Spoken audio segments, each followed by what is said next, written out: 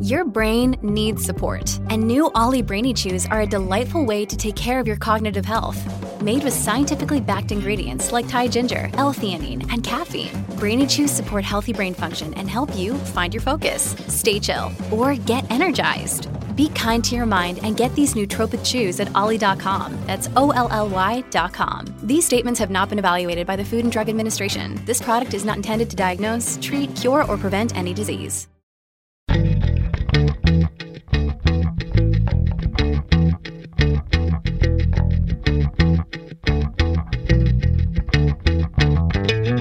You're listening to All the Backlist, a weekly show about books that are not new.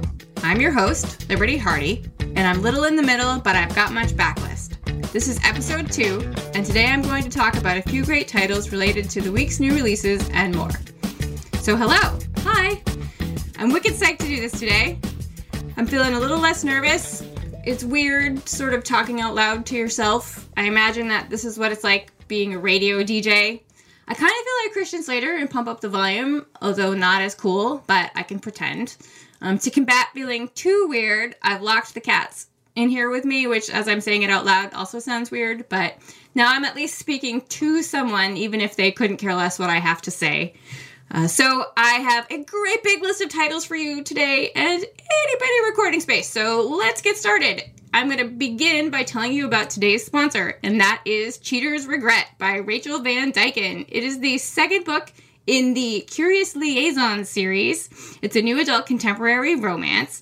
Book 1, called Cheater, followed the story of Lucas and Avery, and Cheater's Regret expands on the story of Austin and Thatch. Austin's dreams of domestic bliss involved watching Netflix and eating hot dogs with the love of her life, but then he cheated on her and dumped her as if the whole thing were her fault. To maintain her pride and restore her sanity, she decides to get revenge. Thatch, a plastic surgeon straight out of residency, knows he ruined the best thing that ever happened to him, but not all cheaters are created equal. He got himself into this messed up situation, that's true, but he has his reasons for what happened, and he'd do it all again to protect Austin. Now, despite the titles, these are not love stories to the act of cheating, rather the complications that arise in modern-day love, and how every relationship has to find ways to overcome different challenges. So again, it's called Cheater's Regret by Rachel Van Dyken, and we thank them for sponsoring. So, my first pick, there is a book out this week called Amatka, A-M-A-T-K-A, by Karen Tidbeck. It's a futuristic novel about a government agent in a world literally shaped by language. I didn't get to this one in time to talk about it in all the books, but now I'm halfway through and I'm loving it.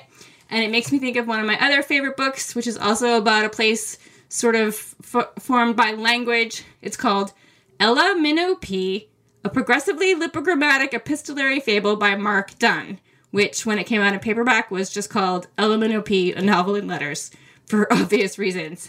If you don't know what an epistolary is, it means correspondence or a communication written in the form of letters or a series of letters. And so there's a girl named Ella Minnow P. She lives on a fictional island off the coast of the U.S. It's named after the man who invented the sentence, "The quick brown fox jumps over the lazy dog," which is the shortest sentence using all of the letters of the alphabet at least once. And it starts out with a letter falling off a sign and injuring somebody in the town. And so the town votes to ban this letter from use on the island. And now Ella Minnow P is writing letters about what's happening on the island, and when this letter is banned, she can no longer use it in her letters, or she'll go to jail. And then there are some other letters that are called into question, and more letters get banned, and more letters disappear from the text of the book because she can no longer use them.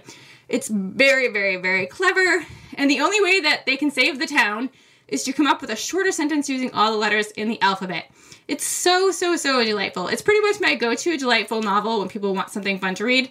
My other go-to delightful novel is coincidentally also an epistolary. It's 84 Charing Cross Road by Helene Hanff. It's about when she was looking for a sort of rare book, and she started writing these letters to other booksellers, not just in the States, but in the world, looking for this book, and she struck up a friendship with a London bookseller, and they became pen pals. It's a true story. These are their actual letters. It's their correspondence. It'll give you the warm fuzzies, as will the movie, which is just every bit as good as the book. Stars Anne Bancroft and Anthony Hopkins. It's so good. But now, I'm going to take those warm fuzzies, and I'm going to poke them in the eye, because Spoonbenders by Daryl Gregory is out this week.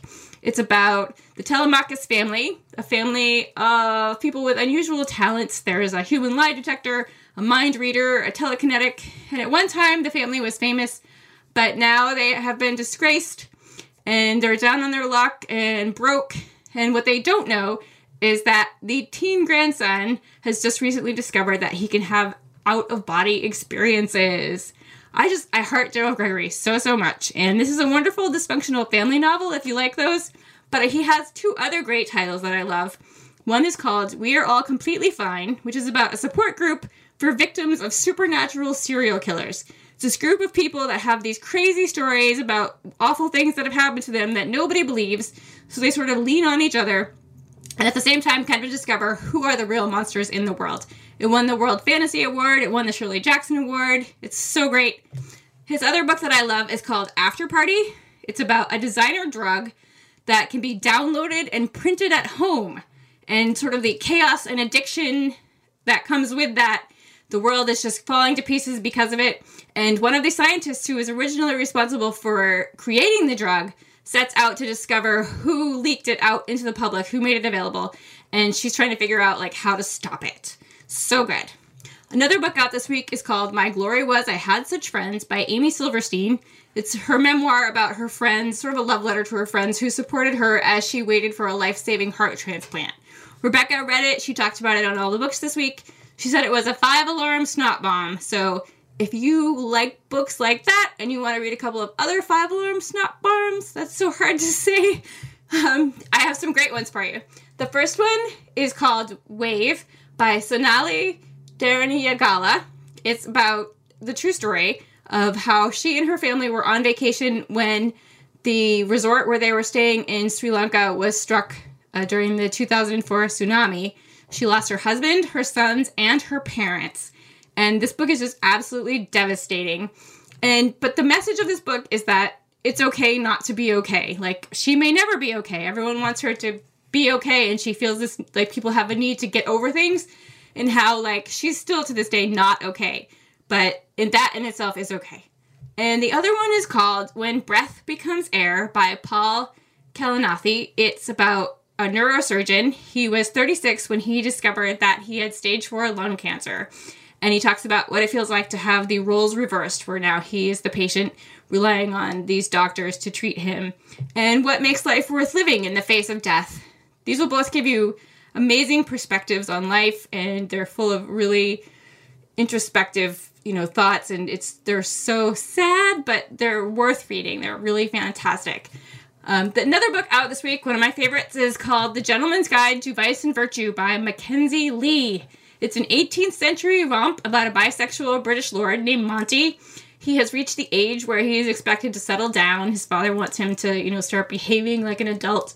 So he takes off on one last adventure around the world with his BFF/secret crush, Percy. It's so much fun. And if you want to read another fun book about lords, but this one's kind of a little bit dirtier. It's called The Magpie Lord by KJ Charles. I know that we've talked about this on Book Riot podcast before because we love it. It's about an exiled lord who returns to England after 2 decades. He inherits his family's estate, but he also inherits their magical enemies. So he hires a magician to keep him safe, but sparks fly. Not just the kind of sparks from a wand. You know you know what I mean, you saucy monkeys. And speaking of saucy, the new Sarah McLean book is out this week. It is the 3rd book in the Scandal and Scoundrel series. It's called The Day of the Duchess.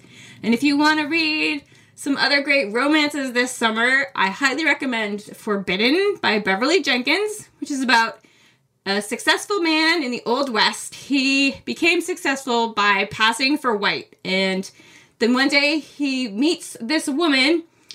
He rescues her in the desert, and now he's considering dropping his facade in order to, be with her, because he can't be with her otherwise because she's black and he's supposedly white.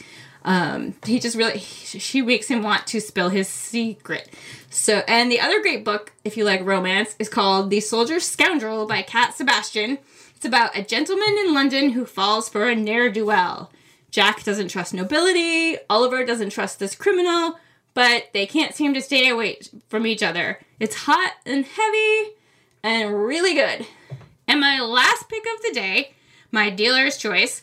There's a book coming out, or it came out this week, called The Secret History of Jane Eyre, How Charlotte Bronte Wrote Her Masterpiece by John Fordrisher. And I have not read it, but Jane Eyre always makes me think of one of my favorite series, the Thursday Next series by Jasper Fforde. The first book in this series is called The Eyre Affair. And I feel sometimes like possibly everybody already knows about this series, but who cares, because there's probably someone out there who doesn't, and it's so great, let's just talk about it anyway. So it's about a literary detective in alternate reality England called Thursday Next. And it takes place in 1985, but like I said, different England. Time travel is possible. Thursday Next has a pet dodo named Pickwick because dodos exist in this alternate universe. And in England at this time, literature is taken very, very seriously. Books are held in high regard, but also people can literally fall into books, and the opposite can happen, and it does, because Jane Eyre goes missing from her book. But Thursday Next is on the case. So, imagine if Douglas Adams and Charlotte Bronte wrote episodes of Quantum Leap. That's my pitch. It's so much fun. And also there are more literary references than you can possibly catch the first time around. I just finished the book and I started it again because holy cats, so many literary references. So there you have it. That's it for me this week, book lovers. Thank you to our sponsor, Cheater's Regret by Rachel Van Dyken. We will have a link to it in the show notes. You can also find a list of the books I mentioned today in the show notes by visiting bookriot.com/allthebooks. And if you're a fan of All the Books and you want to give us a treat, you can leave a rating or review on Apple Podcasts. It helps other book lovers find us. If you want to talk about books or see pictures of my books or of my cats, Malay and Steinbeck, who are still here in the office with me, giving me the finger, you can catch me on Twitter at Miss Liberty, on Litzy_Liberty, and on Instagram at Friends and Comes Alive. I'll be back on Tuesday with Rebecca Shinsky and All the Books to tell you about the week's great new releases. In the meantime, as Mark Hunter says, be sure to eat your cereal with a fork and do your homework in the dark. Have a great weekend, kittens, and happy reading.